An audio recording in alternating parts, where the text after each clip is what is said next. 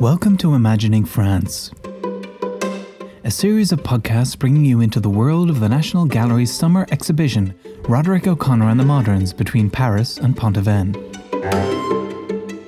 For this episode, Andrea Horan, co-founder of the Tropical Popical nail salon, and fashion writer and critic Paul McLauchlan discuss their personal responses to the exhibition from their unique perspectives within the contemporary world of fashion and media.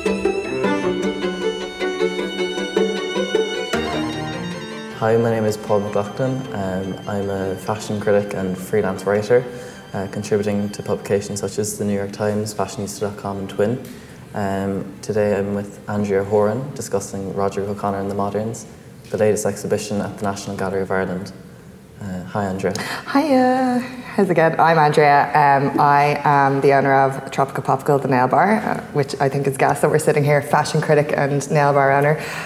But we do bits with the National Gallery doing artistic interpretations and reactions to the exhibitions as they open. So that's kind of a reason why we're here. And what was your initial reaction to the exhibition? To the exhibition, I was joyous that it was full of colour, because I find a lot of the time classical art is very subdued and dark, and I think that there's statements made with the darkness rather than the light. I found that this was very pattern heavy, light, a lot of colour, and it was blasts of colours, and even the interpretation, and I suppose it's probably because of where they painted a lot of the work. It was in the countryside, so it doesn't have the kind of city darkness on it, so it lends itself to being more colourful and to having more natural colours coming through, and especially in all the landscapes and all that they really went for, and especially in the later work as you kind of went through it, when they started not taking things for what they were and to maybe challenge that it didn't have to be an exact replication, it was their interpretation of it, so that the colours are not what they look like in real life. So you've got pink mountains or whatever. And there are some pink mountains, but not very often. Yeah, I think a lot of the inspiration behind what they painted was inspired by these really intense colours that Paul Gauguin would have. He started the movement in Would you say he's the leader?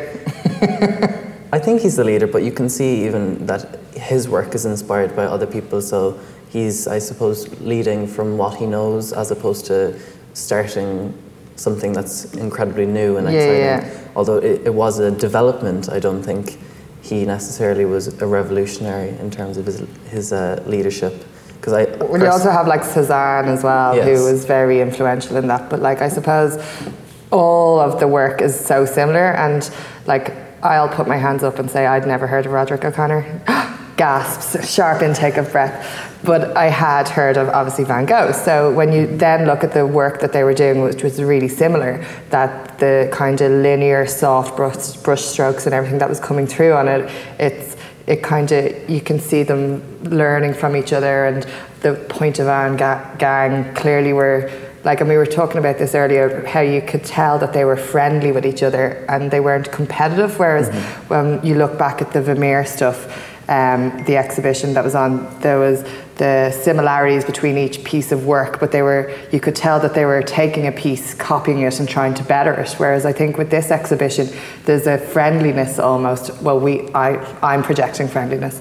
I sense they're pals, and that they're taking the learnings from each other, and the techniques are very similar. And I suppose if it was a modern day world now, you'd have Dia Prada jumping in going, oh my God, they're all copying each other or whatever, whereas it seems to be that's how the art progressed and they learnt and whatever. Yeah, I definitely think that was something that I also found really interesting, like the cross-pollination of ideas between O'Conor and Kuno Amiot and Van Gogh and Paul Gauguin, but I think, like you said, Dia Prada would not appreciate the exhibition. Oh my God. Go to town on all the different references and who is copying who, but when I came to the exhibition, Rosalie Cox gave a great tour, and she said there's only one original, whoever created the world, the rest are just copyists, and I think that's really true, but as she pointed out, what's unique to O'Conor is his animated handling, his heightened colour and his simplified form,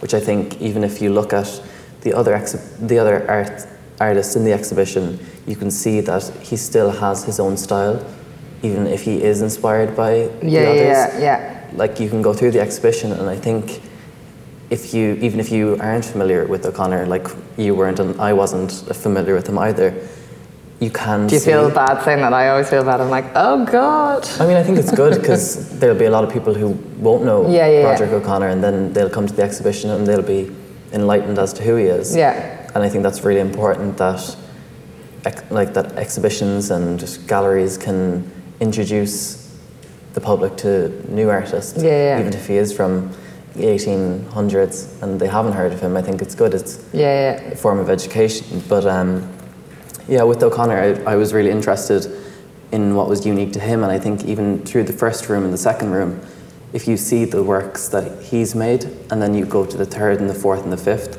you can start to recognise which ones belong to him based on animated handling. Now, when you say animated handling, what do you mean by that? What I mean by that is like the way that he used stripes, and there's not really many lines in his work, and it's very, I suppose, he paints really kind of intensely from memory, and it's not academic, I guess. It's not... This is how art is made. It was more a feeling. It was freestyle. It was, what he was feeling, and it was almost like his feelings and his emotions were just exploding onto the canvas. And we were saying that they all felt like they were quite hippies, really, weren't they? Like the group of them in the countryside. Yeah, I mean, in Ponaven they would have been quite spiritual, and the painting style of synthetism and symbolism would have been very much inspired by the kind of, I suppose, outward appearance of natural forms, and as opposed to looking at something, sitting there with their canvas and their easel and painting from what they can see, it's more inspired by memory. And I think that's really interesting, because then you get, I suppose, a looser painting, but you also see something that's very personal to them, as opposed to we can all look out the window and decide what we see, and we'll all see the same thing. Do we though? But but we all remember it differently. And that's what makes the richness of it. And I think that's what makes it so rich and really interesting. And I think it was Paul Gauguin who said a canvas was a flat surface onto which colour was applied. And I think that informs a lot of the colour in the exhibition. You can see that it is so vibrant, and like you were saying, the pink mountains are in pink. So apart from that one in Bolivia or somewhere. Apart from that one. But yeah, I thought that was really interesting, like painting from memory, and we all remember things very differently. Yeah, and what I loved is you can see that there was like at the start the colours were again very like, this is a peasant and this is what they look like, but then as it goes on, then this peasant has blue and orange stripes on her face, and you're like, that's an interesting way of shading and bringing the light to her face. And it is bringing the light to her face, but it is in a way that's like completely unnatural almost, but yet it still pops. And we were also talking about the way that those stripes are working, and there's a street artist called Aches who does a lot with RGB and kind of it's almost like it brings it alive and pops it. And I was like, it's the reference, you can see the reference there, and he didn't get the reference from there, but you can see that it's been used for a long time. And when you see the modern take on it, of how it doesn't have to be the real life, real spice look. Yeah, it was definitely, I suppose, a revolt against Impressionism and against Post-Impressionism, because they got quite fed up with that, I think. And that's why they went to Ponaven, because Paris at the time there was a lot of scandal and political instability at the time, so they all went to Ponaven to have a great time, I suppose. Drinking their cider in the fields. But yeah, it was different. They moved to Ponaven, which is... And I read something about them, and this is why I think I love them as well, and why we're deciding they're hippies, because they were sick of the commercialization and of all that kind of jazz, and moving back to a more simple life of joy and nature and painting and cider.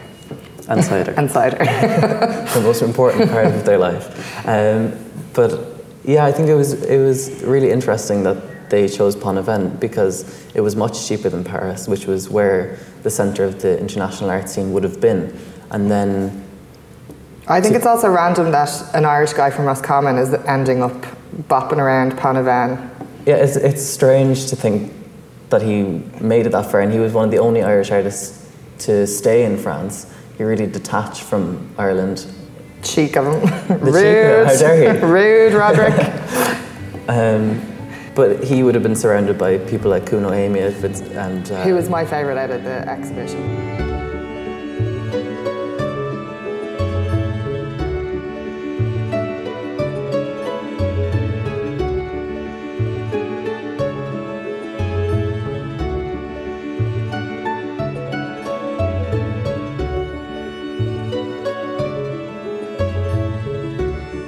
But the evolution of the Pontevin School of Art, like, what did you think about the development, I suppose, of their collaboration and the way that they interpreted each other's work? I think it's cute. Is that an art? That's not an art word. I think it's cute because you can tell that they're pals. And like when I then went back and read a bit more the relationship that Roderic had with my pal, you could see that there was a budding friendship, and that they were learning and creating together and moving things forward for each other, as opposed to trying to better each other, I suppose. And they're obviously trying to get better and to improve and move things along.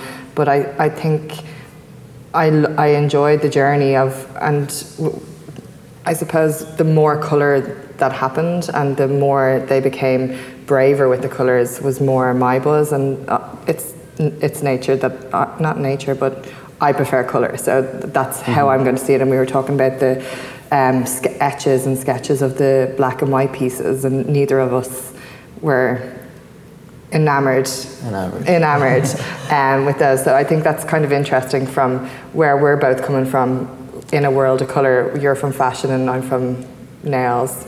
That's literally coloured filled, that these pieces are the pieces that weren't the pieces that stood out. Yeah, I personally wasn't drawn to them, and I think it was because you were surrounded by the amazing purple walls in the exhibition, and then you have all these really vibrant pieces of art, and then you come to these black and white landscapes, and it's almost like disappointing, I suppose, in the context of the rest of the exhibition to see.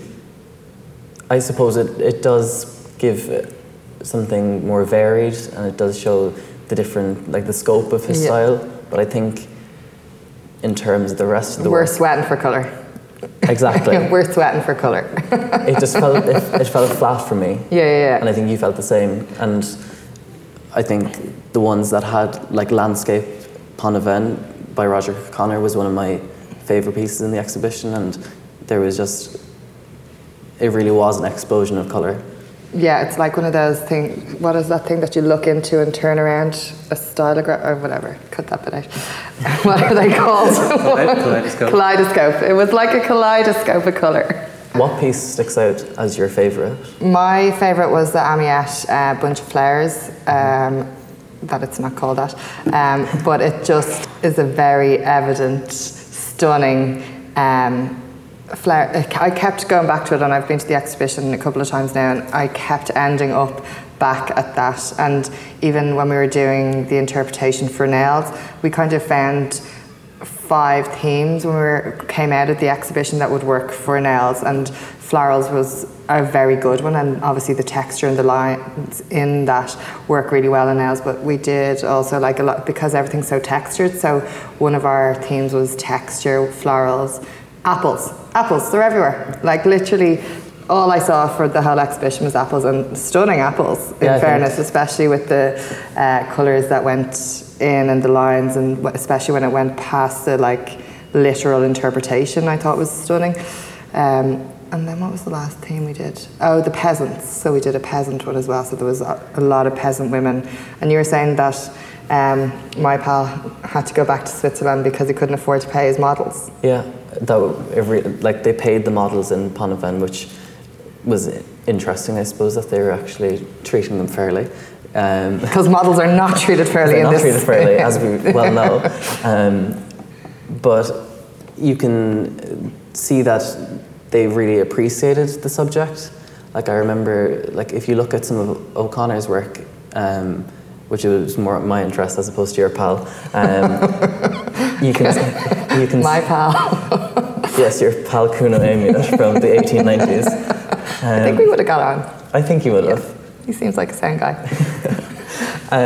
If you take some of O'Connor's work, you can see that he really respects his subjects in that he gives them a clear identity. It's even though it is an interesting interpretation, the way he uses colour and texture, you can see that he does respect them. And even though the paintings are called Breton Woman or Breton Girl, that he is... They don't even get a name. They don't even get a name. Breton Girl 1. But you can see that he does respect his subjects. I think, anyway. Why do you think that? I think that because even though it is a loose painting, you can see that there is character there and you can get a sense of the person that he's painting. And I think that is a form of quiet respect, I guess. Yeah. And do you think that there's a lot of artists who didn't have that respect? I don't think Paul Gauguin did. I think we discussed him, and not the greatest person either, from accounts. Yeah, well, I didn't know anything about him. I just looked at the piece, the big, huge piece where they're at the table, and the thing that jumped out at me first is that all the men are dressed and all the women are naked. And for me, it was just the disparity between the two and then the hipster guy sitting in the middle, he looks like something out of Vice or something, leading the table. But then all the women just draped over naked, and I instantly was turned off the piece because of that. And maybe that's from where I'm coming from as a woman and work I've done in the past. And I just was like, oh, he's a bit of a pig, isn't he? And then you tell me the story. I told you the story about how he was very, I suppose, he sexualized his subjects, as we've seen and as you just discussed, but he used to send these really graphic letters to O'Conor, which couldn't be published because, well, the nature of them, no one wanted to be reading those. I'm so intrigued by them now. I'm sweating for them. But they couldn't publish them because they were just too graphic for any audience to come across. So it's clear that his character definitely influenced the way he painted. And I think because... And you can totally feel that off the work then as well. And I think in a modern context, we're in the Me Too, Harvey Weinstein world. And with a lot of the fashion photographers that were recently, it was uncovered about allegations against them. And I think you can, for me, when I looked at Paul Gauguin's work, it kind of reminded me of the way that Bruce Weber sexualizes men in his work, and then when allegations came out against him, it almost was like the work was giving us a glimpse. It was always telling us. No one was listening, I suppose. Terry Richardson is another one. Yeah. Like these people's, the people's work definitely is giving us clues. As to what they like. Yeah. And what kind of person they are. And how they treat people and what their beliefs are and all that kind of jazz. So what we can take from that is, from that big picture, we're not into his personality. No. However, it's an interesting piece.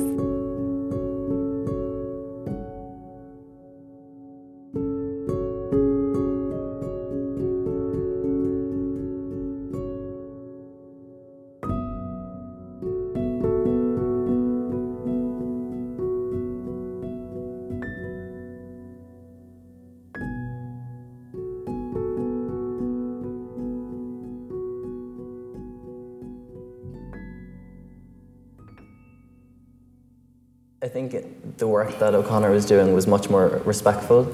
Yeah. And he was seemingly a nicer person.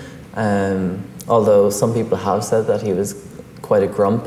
But being grumpy doesn't make you not a nice person. But you can I think there's a kindness in him now it's obviously his self-portrait, so I don't know if he painted himself to be sounder than he is, but he looks like a gentleman who has soft kindness in his eyes. Do you think he just did that? Like in a selfie world now where you can control your selfies, did he control how he projected himself with his self-portrait? I suppose it maybe comes back to how he looked at himself. Yeah. And yeah, I think that's interesting actually, the way that people view themselves, how has that changed? It's like what you see your profile picture on Facebook versus a picture you're tagged in on Facebook. It's appearance like, versus reality. Yeah, and it's also about how you think you present yourself, and then how you're seen is completely different. And I think that's really interesting when you look at portraits from historical pieces like that to try and get a sense of, is that the real him or is that who he wants to portray? But I think that kind of idea of what are they portraying and what sense do they want to give comes back to what we talked about at the start with the way that they collaborated. Was it appropriation or appreciation? And that's something that I ask myself a lot, even with fashion. Yeah. Like, are these artists respecting the work of others, or are they stealing? Yeah, and well, I think that brings us into a huge conversation about appropriation in general that I think is happening in society, and I think there's a huge conversation, and I think every single thing that happens in the world is appropriation, and that's how culture and art evolve. And if we try and control that and not let ideas spread, then we're living in a world that is very closed and very closed off to ideas, and you become very focused on what's your right rather than what is taking and borrowing from other people to make things grow and to feel more rounded. I think that goes from straight through from fashion to art to politics. And even if you look at the way politics is going now, there's no appropriation happening in left versus right. And if there was more appropriation happening, we'd have a much rounder political system. So I think there's a role for appropriation in art, fashion, politics, and life, I believe.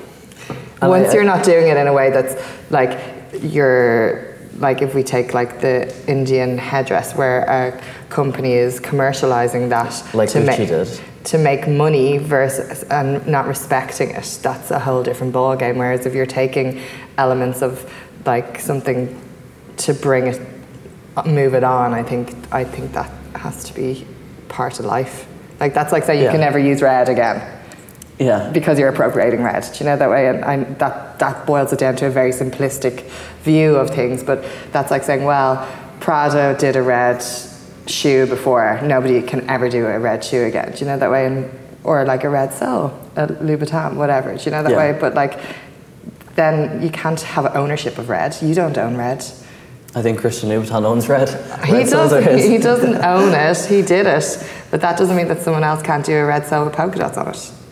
Yeah, I understand, and it definitely leaves you, I think, in two minds, and I think that's what I liked about the exhibition. It made me really think whether, when I looked at the pieces, were they from inspiration or were they because there was a lack of ideas? And that was something that I really found interesting with that. Yeah, I never even thought about it like that. And like you said, it would be very limited to think you can never do a red shoe again. Yeah. It's been done. But with these guys, you know, are we being pick and choose? Like, can we pick and choose? Like, these people, okay, they were friends and they collaborated and they were inspired by each other, but does that mean that people who aren't friends and don't collaborate can't be inspired by each other? Are we just picking these people because they're in a major exhibition and we feel like we have to respect them and the way they worked? Or I respect the way everyone works, unless they're dicks. Like Paul Gauguin. Like Paul Gauguin. So I think I like the fact that they're friends, but at the same time I don't think that necessarily leads to the fact that if someone's doing it who aren't friends, that like the Vermeer pieces and the Dutch artists who were trying to outdo each other, they still created different pieces of work that each had something more and that people were learning from, and that was bringing people forward and challenging people. So I think there's a role to be played for sure. I think with this, they're all in a certain area, hanging out with each other. Drinking cider. We're projecting that, by the way, obviously. But I think it's interesting that, of course, there's going to be similarities, because if you hang around with the same 5 people all the time, you start to dress like them, you start to talk like them, you start to take on their characteristics, and I think the same is for art, personally, as an art expert. Or a resident art critic. Resident art critic, yep. That's interesting what you said about the Vermeer exhibition and how the artists were competitive, and I think competition makes work better. Personally, I think if... 100% agree. Yeah, and I think if you're not challenged, then you're just going to float along doing what you do, and until someone comes in to step things up, that challenges you to step things up. And I think that's why, again, appropriation is a good thing in my mind if it's respectful, but it's about growth, and it's about moving things forward and challenging things so that they can change as opposed to leaving it as it is. Do you think that the artists in this exhibition got too comfortable? Oh God, no, I don't, because I think when they started using the colours that don't represent what is reality, I think that's a big jump, and I think it was something that was happening around the time. So I think that is something that wasn't accepted maybe in the 1800s. Am I projecting that again? But I think they were definitely trying to push their boundaries for sure. Mm-hmm. And enjoying themselves. And at the end of the day, the whole point of art is to create something that people love, that you enjoy making, I think. So if they were enjoying themselves, then I don't think they were comfortable. I think they were trucking along with joy. Interesting. Because I think that if the landscape, like with the Dutch artists, was more competitive, then maybe the art that's produced is more worthwhile because they were constantly pushing themselves as opposed to looking around them and absorbing. But if you look at the Dutch artists up in a line, they're not that different. Like obviously they're different, but they're honing their skills, whereas I think there's a lot of difference in what was created in Pontevin for sure. And they had similar styles, with the soft linear style, but I think there was definitely enough difference for it to challenge, not even challenge, but for me to have a feeling of there being enough. Okay.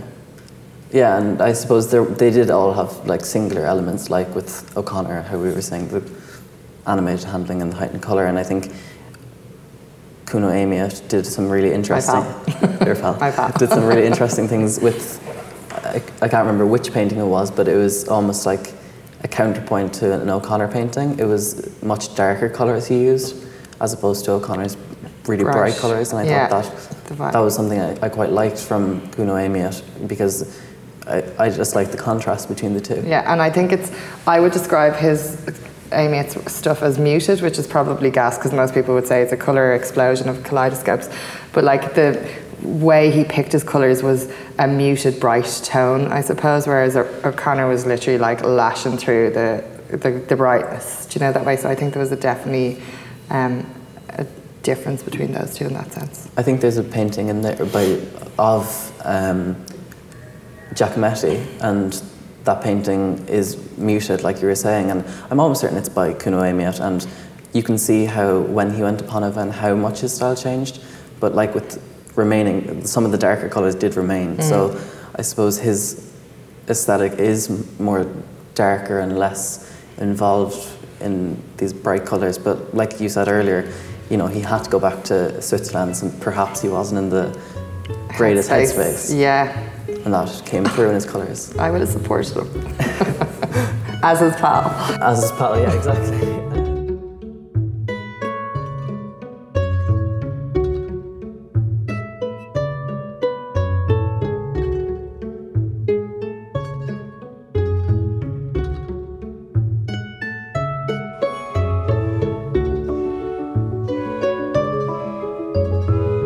There was also Van Gogh in the exhibition, and how did you feel about the similarities between Van Gogh and O'Conor? Something which I personally didn't realise was a thing before I saw this exhibition, which I thought was really, I suppose, enlightening to discover. Yeah, for sure. I suppose when familiarity breeds joy almost, because you can be like, oh, I know that one, and it's like, you know the style of it and whatever. So to see then how at the same time there was so many other people, especially an Irish person, and that's the familiarity again, doing similar stuff, it's kind of like, oh wow, he was doing similar to Van Gogh, and it's all marketing, I suppose, if you break it down, that we know Van Gogh, because is his work better or worse than the others, from the era, from the area, from the gang? And that's a bigger question that we were having, of like, who decides what's better? Is it all who gets a bigger platform, who sells more? And like, especially with the likes of like Damien Hirst would be a main example of that. Is it hype and marketing that makes art good, or is it actually what it is? And I think when you boil that down, that's a whole interesting conversation that I love having. What do you think? No, I think that's interesting, because I think you need hype and marketing as much as you need creativity. And you see that nowadays in fashion. You can have these really great designers, but if there's no hype and marketing, their career won't go anywhere. Yeah. And then you have absolute shite hawks selling crap. Exactly. And they have the hype and... The worst.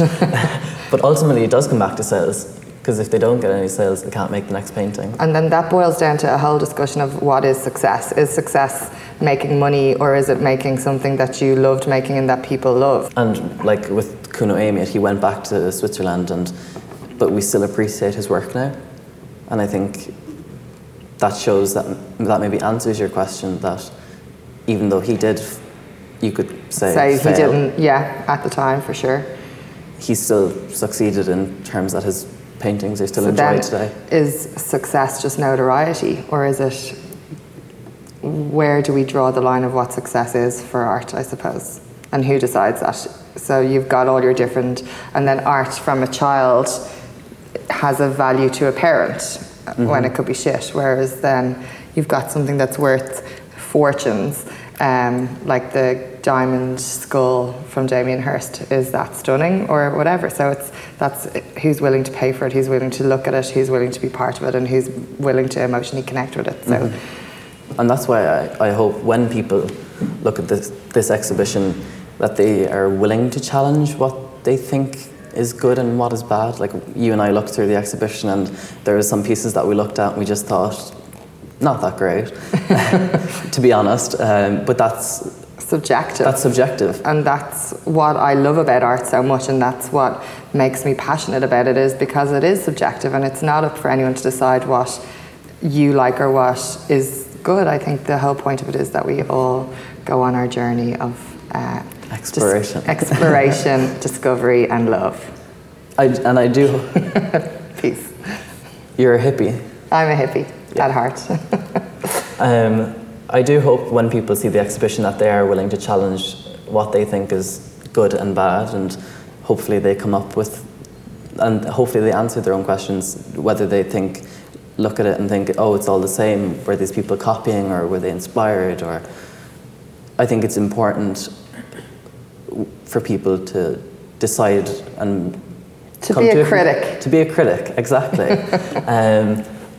Like I didn't feel afraid to have an opinion. I feel sometimes when I see art exhibitions that it's almost, the opinion is forced on you, that you think it's good because you're told it's good, as opposed to looking at it and saying, no, this is actually crap. Not that anything in this exhibition was crap, but it was... It's marketing and hype. Marketing and hype. I thought that was really interesting, the way that these people were inspired by each other. And it turns out that Roderic O'Conor was Van Gogh's hype girl in the Pontauban region, I believe. His gang, I guess, and supporting each other, which comes back to even what we said about after he died, appreciation. he kept hyping him up and on. So I think, again, it goes back to who's your hype girl. Who's your hype girl? Who's your hype girl? Like for Van Gogh, it was his brother. Yeah. He ran the gallery and pushed Van Gogh's work, and it's probably why we still know it today. Yeah. Which comes back to what we said, how some people do drop off the face of the earth and we never hear about them again. And which could have happened with O'Conor. Well, maybe the time is now. Maybe the time is now. They'll listen to this podcast. And they'll be convinced. And Roderic O'Conor is now the most famous artist. In Ireland. Because we said so. The end. Do you think we're finished?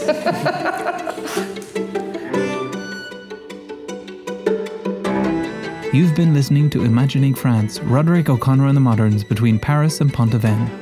With audio engineering by Mark Canton, music composition by Michael Fleming, and produced by Brina Casey.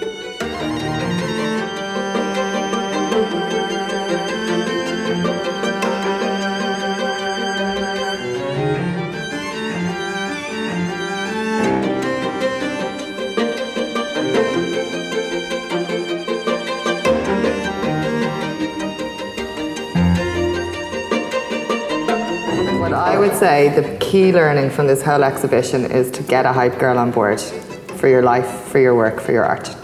Agreed? Agreed. Okay.